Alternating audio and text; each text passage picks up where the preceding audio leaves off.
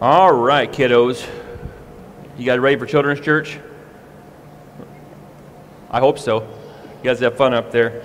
All right, well, guys, if you have your Bibles tonight, why don't we open up to the book of Acts. Tonight we're going to be looking at the rest of chapter 13, starting in verse 44, and reading through chapter 14 and verse 7. So 13:44 to 14:7 is going to be our text for tonight. When it comes to people, one thing I'm convinced of is the single greatest danger is this. The single greatest danger I believe people face is choosing to live for the passing pleasures of this life while ignoring the reality of the eternity to come. I just want to say that one more time. I think the gravest danger that people face in this world are focusing so much on the passing pleasures of this world that they ignore the reality of eternity to come. The Bible is clear that the reality we see before us in this world is just simply not all that there is. In fact, what we know in this present life is just the beginning. It's the beginning of another eternal reality that we're going to face the moment that we take our final breath upon this earth. In that moment, every single person that's ever been conceived in the image of God is going to experience eternity in the midst of one of two different realities, either in the presence of God, experiencing a greater joy than we even have the ability to comprehend, or on the other hand, they'll spend eternity in a place of everlasting torment, completely void of the presence of God, experiencing, unfortunately, greater suffering that we could ever comprehend in this life. And as we talk about often, the deciding factor of where people are going to spend that eternity depends fully upon what they do with the message of the gospel of Jesus Christ. Will they accept that they're sinners? That's the choice people have to make, right? The Bible says we've all sinned. Will people accept that, or will they ignore that? If they do accept that they're a sinner, will they accept the fact that trusting in Jesus Christ, His life, death, and resurrection is the only way to forgiveness, is the only way to salvation in heaven? Will they accept that truth or not? And will they go that next step and respond to those truths?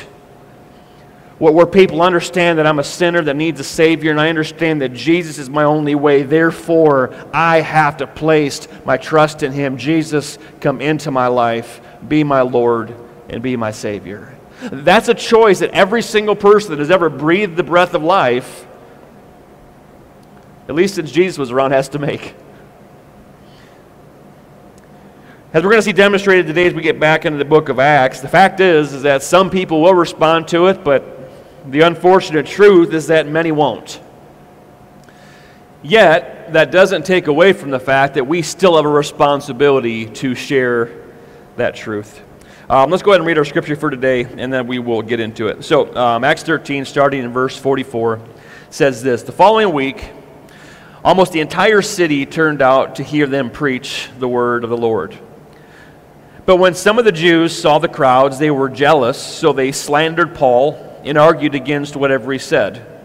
Then Paul and Barnabas spoke out boldly and declared, "It was necessary that we first preach the word of God to you Jews, but since you have rejected it and judged yourselves unworthy of eternal life, we will offer it to the Gentiles. For the Lord gave us this command when He said, 'I have made you a light to the Gentiles to bring salvation to the furthest corners of the earth.'" When the Gentiles heard this, they were very glad and thanked the Lord for His message, and all who were chosen for eternal life became believers. So the Lord's message spread through that region. And then the Jews stirred up the influential religious women and the leaders of the city, and they incited a mob against Paul and Barnabas and ran them out of town. And so they shook the dust off of their feet as a sign of rejection and went to the town of Iconium. And the believers were filled with the joy and with the Holy Spirit. And the same thing happened in Iconium. Paul and Barnabas went to the Jewish synagogue and preached with such power that a great number of both Jews and Greeks became believers. Some of the Jews, however, spurned God's message and poisoned the minds of the Gentiles against Paul and Barnabas. But the apostles stayed there a long time, preaching boldly, about the grace of the Lord. And the Lord proved their message was true by giving them power to do miraculous signs and wonders. But the people of the town were divided in their opinion about them, and some sided with the Jews and some with the apostles. Then a mob of Gentiles and Jews, along with their leaders, decided to attack and stone them. And when the apostles learned of it, they fled to the region of Lycaonia, to the town of Lystra and Derbe and the surrounding area, and there they preached the good news. Corey, there is a big reverb of some echo of some sort with this right now. If you could adjust the gain on my mic or something. Thank you. Let's go to the Lord in prayer and ask His blessing upon our time together. Heavenly Father, thank you again so much for this time of worship, this time in your word. I thank you, God, for the story of these men that we can look back to, this Paul and Barnabas and these people in the book of Acts that we can learn from, these people that were so devoted to you, so devoted to the message of the gospel, so unwavering, Lord, in their just persistence and perseverance and making sure they kept moving forward in obedience, even though they faced such troubling times. And Lord, we are quickly moving back to a time that they experienced, where it's getting harder and harder to stand for the faith, harder and harder to be a Christian, harder and harder to speak the truth of your word to people without being ridiculed or mocked or worse. And yet tonight, Lord, as we once again learn from them, I just pray we be encouraged, that we would be strengthened, that we would see that there's a power behind the message of the gospel that is outside of ourselves, that it is you actually working through the message, reaching the hearts and lives of people. And God, give us the boldness to speak and just the grace to be obedient in this just mission that you've given us, Lord. Just bless this time in your word. Give our hearts focus as we focus in on it. In Jesus' name, amen. So if you were here last week, you'll remember that we began looking at what is known as Paul's first missionary journey in the book of Acts, as we read there, in which Paul and Barnabas traveled up to Asia Minor, which we kind of today know as modern-day Turkey, and they landed in a city, this city known as Antioch of Pisidia. Well, anyways, while they were there, as we're going to see, kind of becomes their custom. They go into the Jewish synagogue when it's time for Jewish church or whatever on the Sabbath. They would gather similar to what we do, and there would be a time during that service where the rabbi there would say, does anybody have anything to add? What they would do is they would read some passage of Scripture from the law, which would have been somewhere between Genesis and Deuteronomy, and then they would read some passage of Scripture between Joshua and Malachi, as we kind of know in our Old Testament, and after that they would offer it up to the people to see if anybody would want to speak on those things. Well, we saw last week that Paul jumped on the opportunity and he stood and he began to speak the truth of the message of Jesus to these people, and was just showing them how Jesus was in the Old Testament everywhere. He was in the law. The law pointed to Jesus. All the prophets pointed to Jesus. And he spoke to them and shared the glorious message of the gospel of Christ's death and resurrection. And then he told these people to don't be hard-hearted, essentially. You know, he told them, look, you need to respond to this truth. Don't ignore it, but rather respond.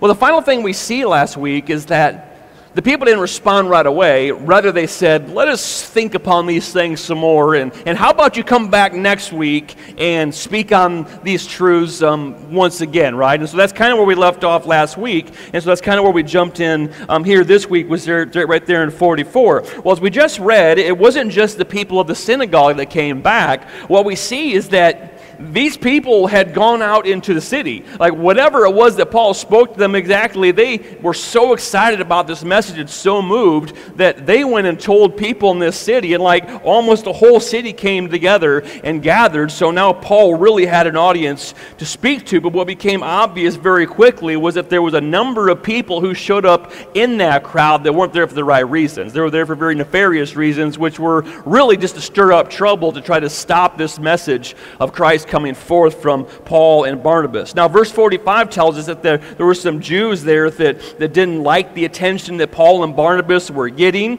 And so instead of listening to the words of life that were being spoken that could have saved them, they closed their ears, began to argue against Paul, and it says that they began to slander him.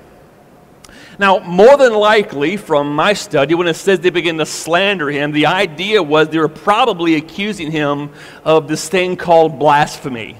And if you know anything about what that word, really kind of what that is, in the mind of a Jew anyways, is the idea of speaking some type of a grave insult against God, against his nature, or against his character. And so many of the Jews had trouble with the message of Jesus because in their mind, we talked about the Shema last week, that phrase they say over and over to this day, the Lord our God, the Lord is one. They had trouble just grasping this idea that Jesus was the Son of God.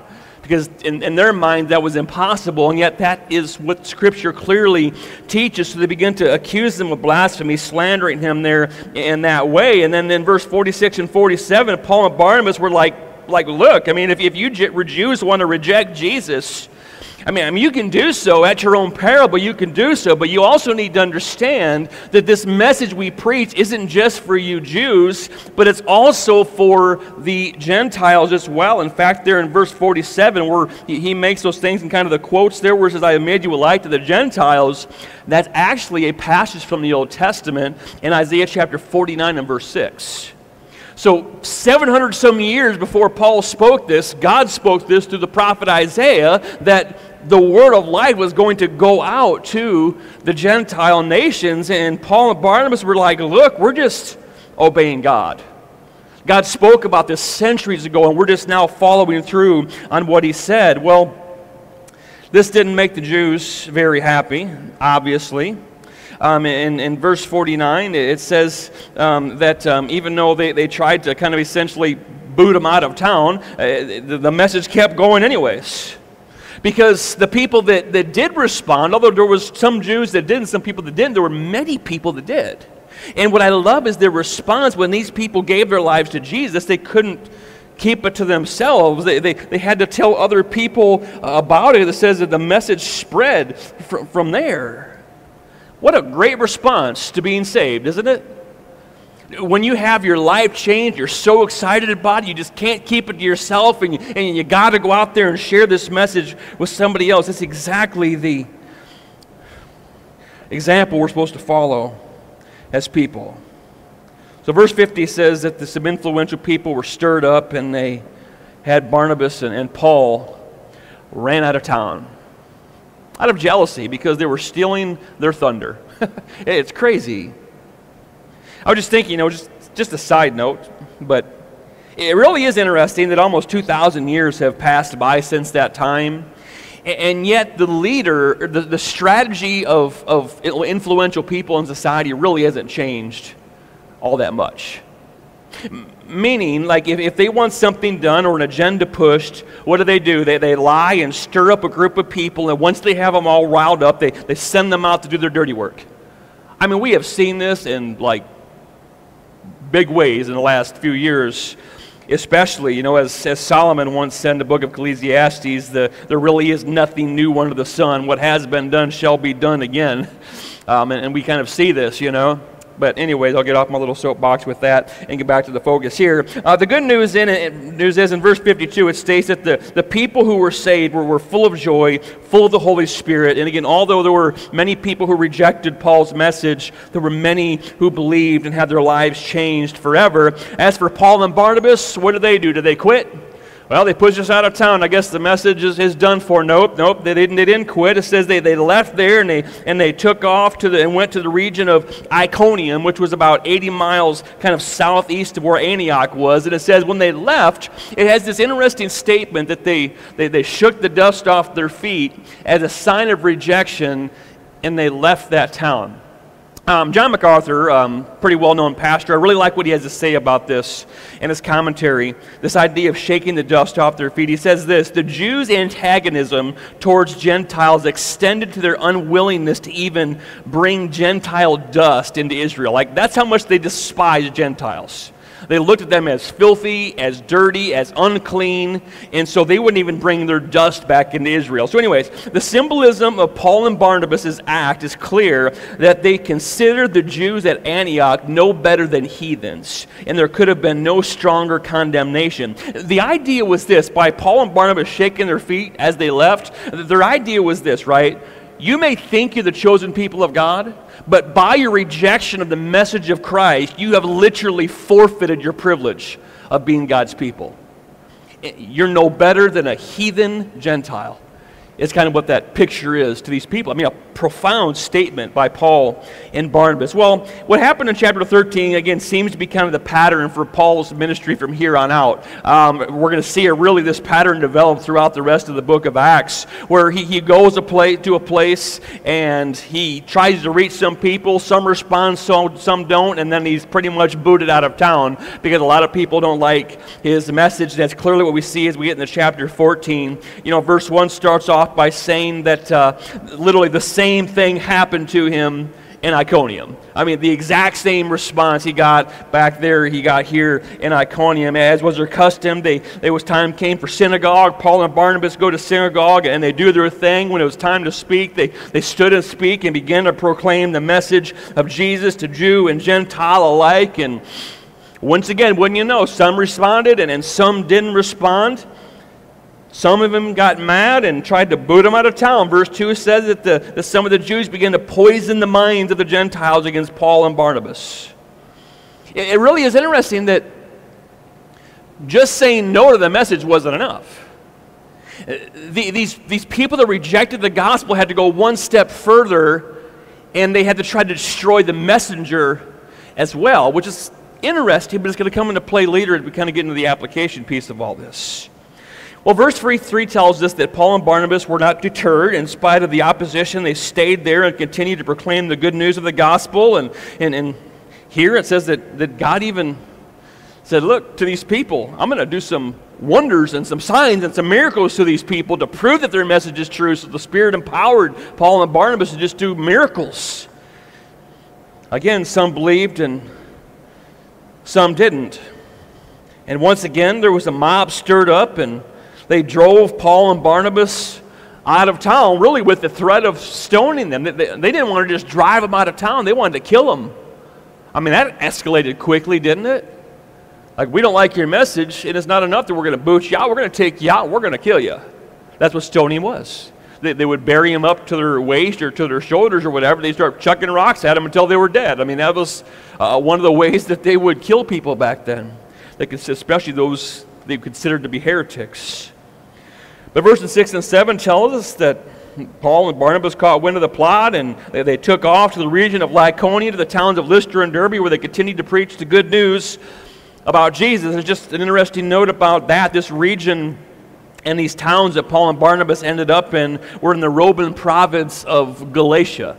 As in our New Testament book of Galatians, like those people there. And Lystra was a city where there was this young man we're going to be introduced to here in a few weeks named Timothy. Now, to me, God's providence really is an amazing thing to behold when you look back at how God orchestrates events. It's really hard to see in the present looking forward. That's generally not how you see the providence of God. Generally, it's you see a result and then you look back and go, wow. I mean, God knew what he was doing the whole time. You think about this. Had Paul not been driven out of Antioch and then driven out of wherever the next place what it was, I forgot. But sorry, my brain flies all over the place. But when he got driven out of these towns, had that not happened, he never would have ended up in these other places, and we may not have had the book of Galatians. We may not have had the book of 1st and 2nd Timothy and the ministry of Timothy. And it's just, the point is when it comes to the providence of God, it should give us comfort as God's people that he's always in control. Even when it doesn't seem like he's in control, even when it seems like life is spinning out of control, trust me that God has a plan for everything. He's the God that works all things for good for those who love him, those who are called according to his purpose. Now, anyways, I want to get into some application, just a few kind of takeaways that we think about this passage of Scripture that we kind of talked about here. And as I was thinking through these things, there's three kind of focuses that I want to talk about in our time.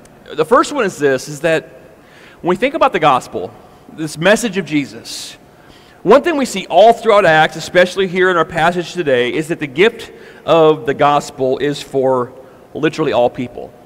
It's not just for the Jew. It's not just for this group of people over here or this group of people over here. Literally, the message of Jesus is for the whole world. When Paul and Barnabas preached, they didn't just preach to the Jews, they preached to the Gentiles as well. And you may say, well, duh, we just read that. But the idea is this. When Scripture says Jew and Gentile, from the mindset of a Jew in that time, right, a first century Jew, when that statement Jew and Gentile is made, literally that consists of every person in the world.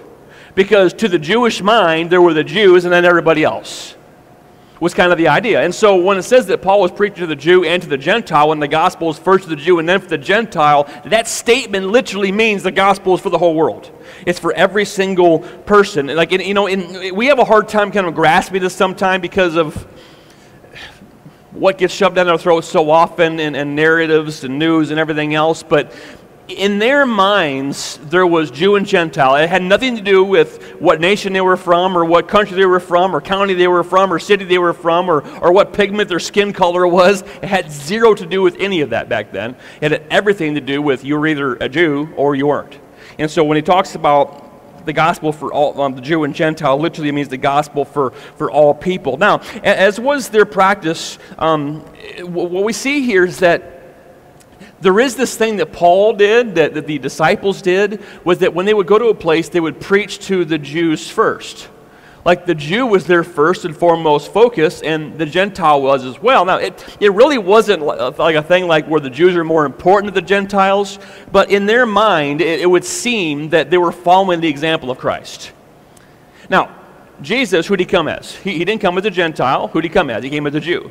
Who did he come for? He came primarily for the Jews, to reach the Jewish people. You see that throughout his ministry, that 99% of the people that he dealt with, that he taught, that he ministered to, that he did miracles for, were almost always Jewish people. He did some for Gentiles, but the vast majority was for the Jew. And it was clear that the disciples and the apostles modeled their ministry after Jesus's. But there was also another piece of this that we saw back in Acts chapter 3, where there seems to be some connection with Israel coming to faith in Christ and the return of Christ. For instance, in Acts chapter 3, verses 19 through 21, and I'm going to remind you what it says there.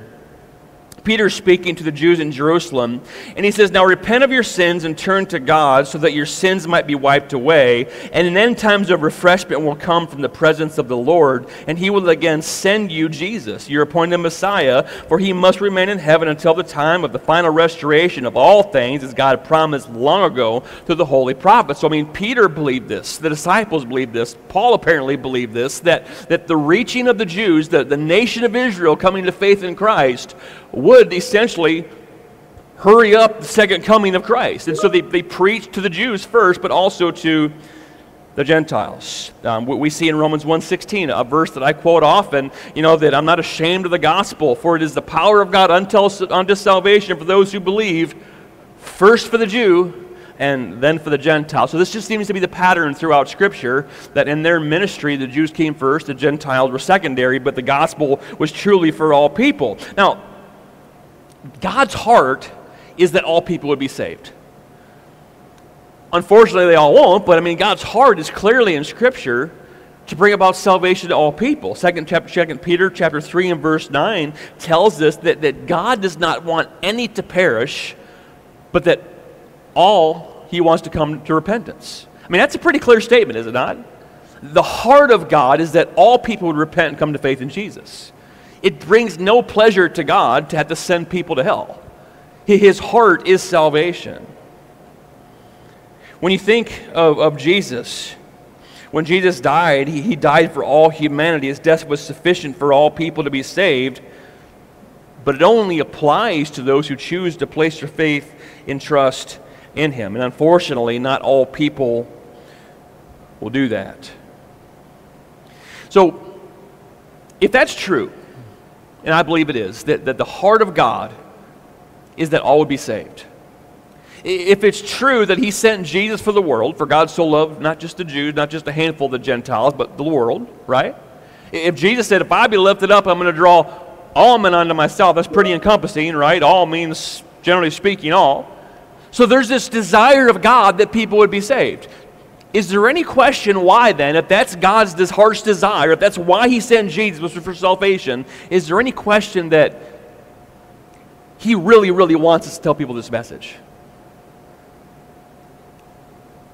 That's what he wants from us. He wants people to share this message because his heart is for the lost. Because he understands in his design that the gospel is the only way that the lost people on their way to hell can go to heaven. It's the only avenue for salvation, is sharing the message of Jesus. So we have to share that message. And to share that message, what I'm going to tell you is this: it's going to take in us a deep love for God and a deep love for the lost for us to accomplish that mission. You know, what's clear in Paul and Barnabas' both of their lives is that their devotion to God was great. They would not be deterred even through persecution, even in the threat of death. They would not be deterred. Why? Because they were fully and completely devoted to their Heavenly Father. They knew exactly what their mission was and what they were supposed to do, and there would be nothing that was going to deter them, even death.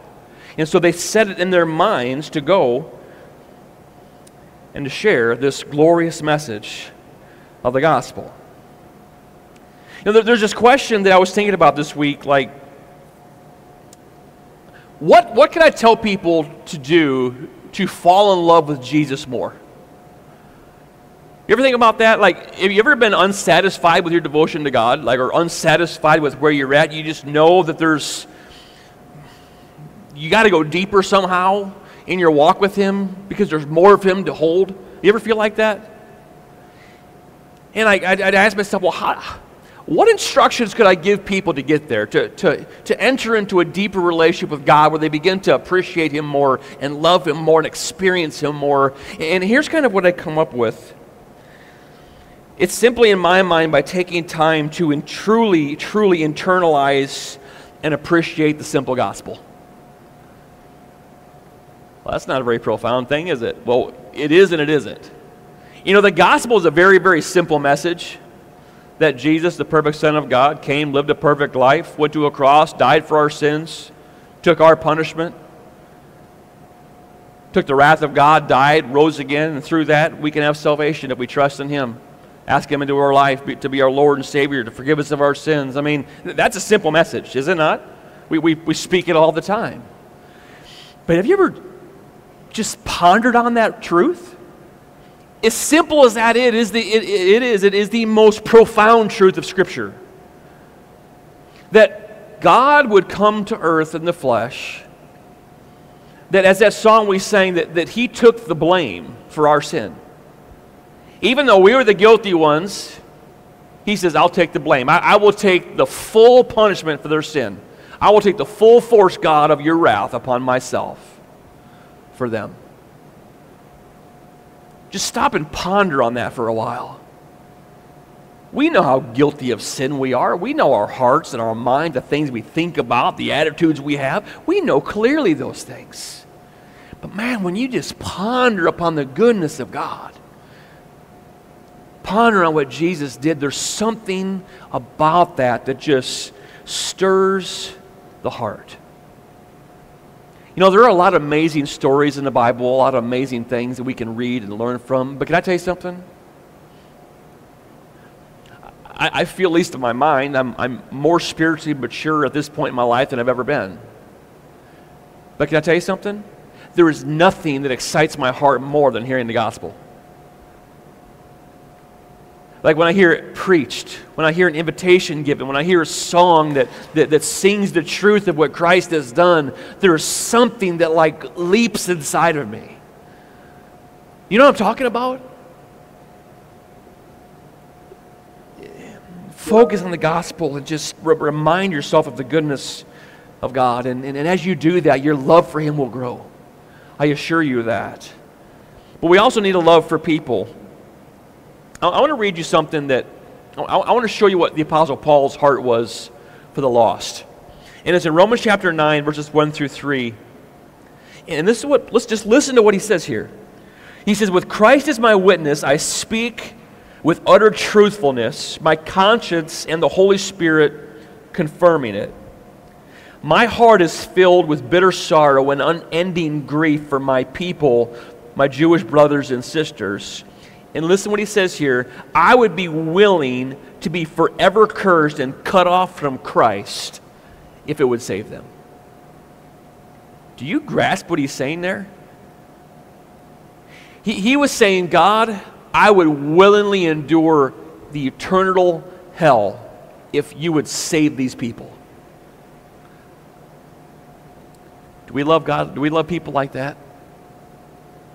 I tell you what, to my shame, I could not say that honestly. That I'd be willing to take hell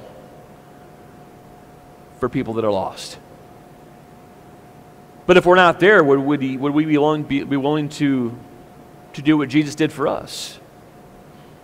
Would we give our life for the lost? Maybe not even that much. Would we be willing to be ridiculed or made fun of if it meant reaching some lost people? How much do we love people? How much do we love those people that are unsaved? Something that I pray often, that I pray every day because I need work on it. This is literally what I ask God. God, will you crush my heart for the lost? Will you help me to see them as you see them?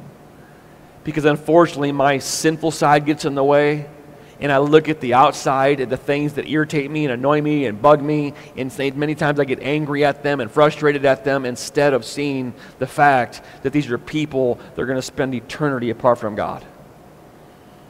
If we're going to be committed to this message of Christ that is for the world, we have to love God and we have to love people. Will they all receive it? No. Many people will make excuses. Many people will reject it. These people we saw here in the book of Acts, they rejected the message, some out of jealousy. These guys were stealing their thunder and they didn't like it, so they rejected the gospel because of that. Other ones rejected because they just didn't like the message. They didn't like this idea that Jesus was the way to salvation. It ticked them off. You know, even still today, some people get angry at the message of the gospel. They don't like being told that they're sinners. Some people, they don't want to give up their sin. They like it. The idea of, I'd be a Christian if I didn't have to follow all the things in that big book, you know.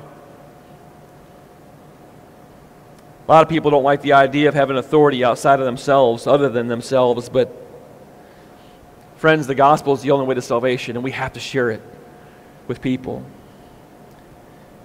Secondly, I want to talk about the gravity of choosing to reject the message of Jesus. And in verse 46, again, it says that many of the people in Antioch rejected the offer of salvation, and in doing so, they essentially had both judged and condemned themselves for all of eternity. Not only that, but what we can see with these people as well as the ones who rejected Jesus in Iconium in chapter 14 is that they didn't just reject the gospel. As I said earlier, they caused problems. Some began to slander Paul. Others wanted to stone and kill Paul and Barnabas. What causes that? Well, what causes such vitriol in people when it comes to the message of Jesus? When we think about the gravity of rejecting the message of Christ, it's not just hell, although that has something to do with it, but there's far more to it when it comes to people rejecting this message of Jesus. For one, choosing to reject Jesus by people is a choice to harden one's heart towards God. When a person says no to the gospel, their heart hardens and eventually will come to the point where it becomes unpenetrable. What I'm convinced of is that every time a person says no to Jesus, the next time they have the offer given, it's going to be harder to say yes.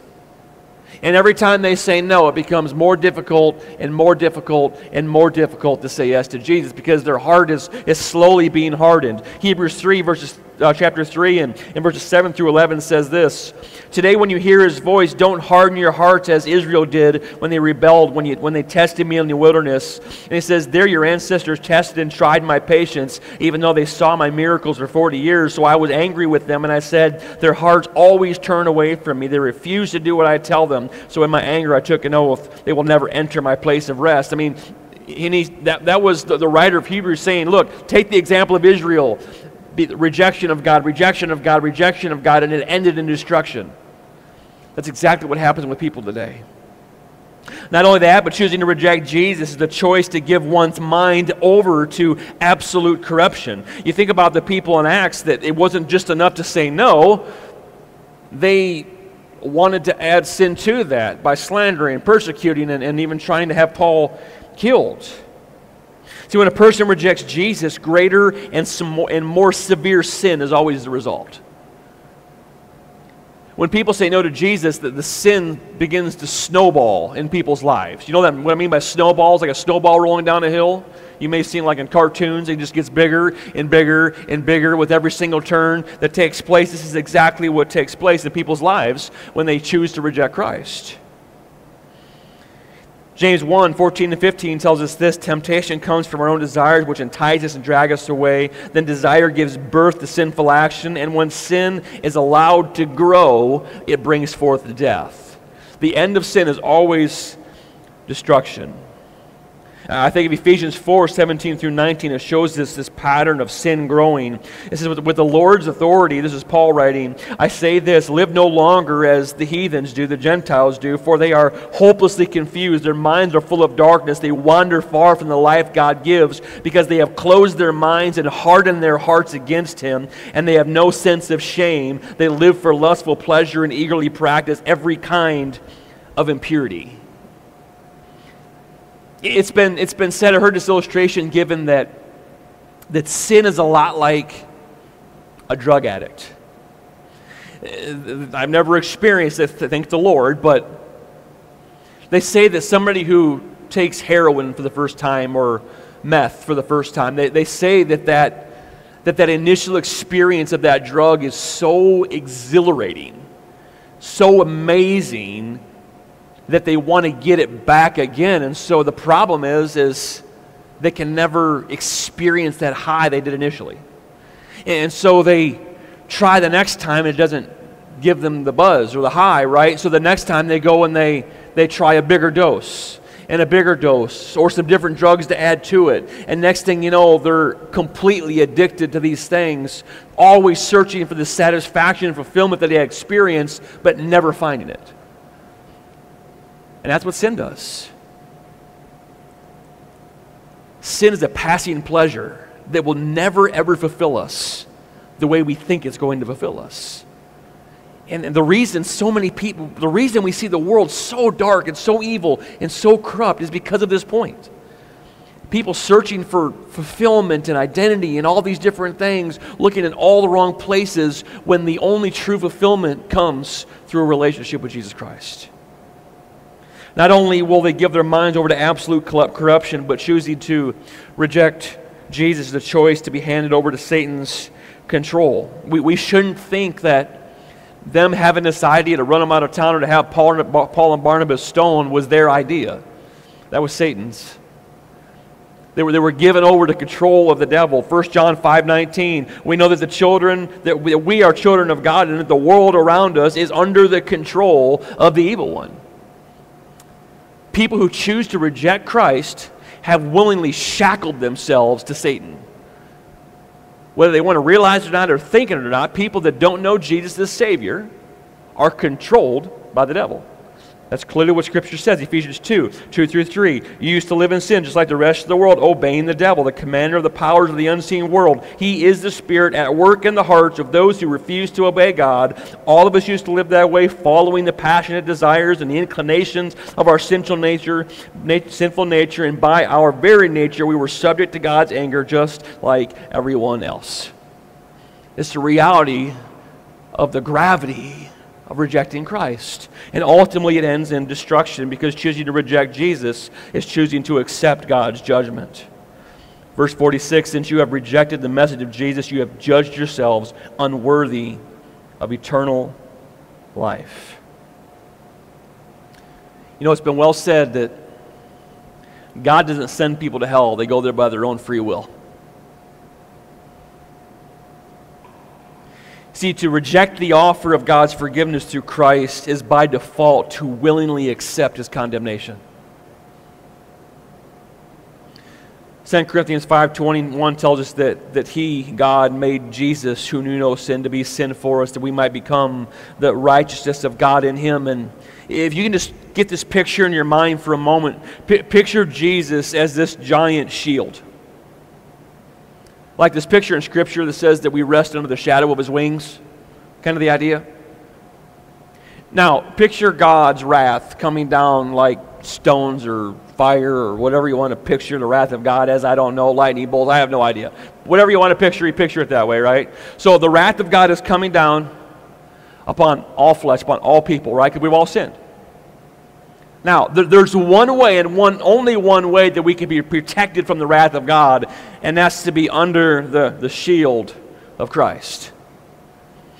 Picture the cross, Jesus as the shield. He bore the wrath of God. He took all the punishment. He took the beating, the bruises. He took all for us while protecting us from the wrath of God. And there we will stay for eternity under His protection, escaping the wrath of God. But the problem is the people that reject Jesus, they're not underneath that protection. They're outside of that shield of Christ, and so they will bear the full weight of the wrath of God on Judgment Day. Friends, the gravity of rejecting Jesus could not be greater. But as we close briefly, I want to talk about the glories of choosing to receive the message of Jesus. You know, it's never fun to talk about the realities of God's judgment, but I can tell you it's a whole other thing to talk about the glories that we receive as children of God. You know, in chapter 14 and verse 1, it talks about how a great number of both Jews and Greeks became believers. And in verse 38, when the Gentiles heard this, they were glad. They thanked the Lord. They had joy and thanksgiving in their heart. Was kind of the idea that they became believers. They received eternal life from the Lord. I mean, these people had their lives changed forever, both in the present and in the life to come. Can I tell you something? Choosing to receive Christ as Lord and Savior is the greatest decision that a person will ever make, for a number of reasons. One, it's a choice to have our sin completely cleansed. Cleansed from all of our sin, from all of our wickedness. 1 John chapter 1 and verse 9, if we confess our sins, He is faithful and just to forgive us of our sins and to what? Cleanse us from all unrighteousness. Completely pure we stand before Him. Secondly, choosing to receive Jesus is the choice to become part of God's eternal family. I love Ephesians 2, 4, and 5 that says this: even before He made the world, God loved us and chose us in Christ to be holy and without fault in His eyes. God decided in advance to adopt us into His own family by bringing us to Himself through Jesus Christ. And this is what He wanted to do, and this gave Him great pleasure. See, that's Ephesians chapter 1, verses 4 and 5, not chapter 2. Not only that, but choosing to receive Jesus is the choice to escape God's judgment. We talked about that already, but listen to Romans 5, 8, and 9. But God showed His great love for us by sending Christ to die for us while we were still sinners.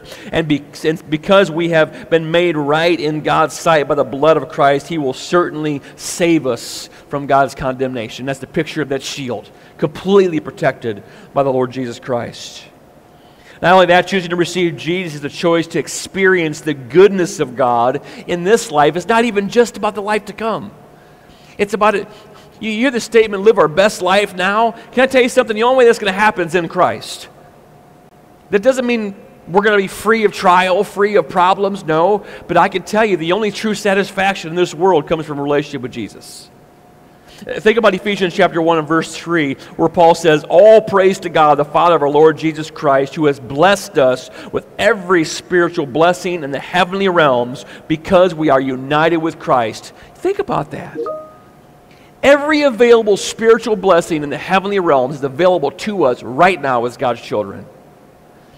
Or how about Ephesians 3, 16 through 19? He prays this. This is Paul's prayer for the people there. I pray that from His glorious, unlimited resources, He will empower you with inner strength through His Spirit, and then Christ will make His home in your hearts as you trust in Him. Your roots will grow down into God's love and keep you strong. And he says this, and may you have the power to understand, as all God's people should, how wide, how long, how high, and how deep His love is. May you experience the love of Christ, though it is too great to understand fully. Then you'll be made complete with all the fullness of life and power that comes from God. That, my friends, is available right now. And if you're not experiencing that, it's not because it's not available. Seek it. Scripture says when you seek Him with all of your heart, then you will find Him. Seek the Lord because He is able to be found. If you want true fulfillment and satisfaction in your life, it will not come from anything other than through a relationship with Jesus Christ. And finally, choosing to receive Jesus is a choice to experience the fullness of God's goodness, not just in this life, but for eternity. Just briefly, Revelation 21, verses 3 and 4. I just love this picture of what we have to look forward to.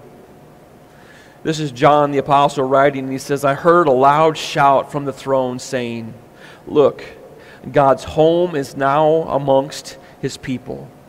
He will live with them, and they will be his people. God himself will be with them. He will wipe every tear from their eyes, and there will be no more death, no more sorrow, no more crying, no more pain, for all of these things are gone forever. Just think about what's to come. I mean, it's hard because even in my mind, like, I know what Scripture says. I realize that I'm going to heaven, but it's so hard to focus on that when all we know is this. It's so easy to let the trials of this life and the frustrations of this world get us down, get us frustrated or irritated or angry. But friends, what if we just kept our eyes fixed upon that truth? That there is coming a day when we're not going to experience any of this trouble anymore, but only the goodness of God. And I've often said this, but one of the amazing things to me about Scripture is of all the things that Scripture is extremely vague on, like there's just not a lot written about it, it's heaven. You ever think about that? Of all the things that's just really not spelled out very well in Scripture, it's what we're going to experience in heaven. About the only thing we know, truly know. I mean, there's a brief picture at the end of Revelation. But 1 Corinthians 2:9, the Apostle Paul says this, no eye has seen, nor ear has heard what God has in store for those who love him. Think about that. It is beyond our wildest imaginations what we are going to experience, not for 5, 10, 1,000 years, but for all of eternity. Experiencing the greatest fulfillment of that God created us to experience forever with him. Friends, you will never regret giving your lives to Jesus. He's our great hope, our great salvation, and our great fulfillment. We are on the winning side. Christ has already won the war. Let's just stand firm and let's do our job until we meet him. Let's pray. Thank you, Lord, so much for this day and this time and your word, and just for this encouragement from the life of Paul and Barnabas. Lord, I'm thankful for men like him, men like them, Lord, that gave so much that the message reached us to this day. Lord, I know Paul and the apostles, if they had said no to the mission, we would be lost. Father God, there are so many people that are out there that don't know you. And the only thing that is standing between them and hell is us, who have the message that can save them.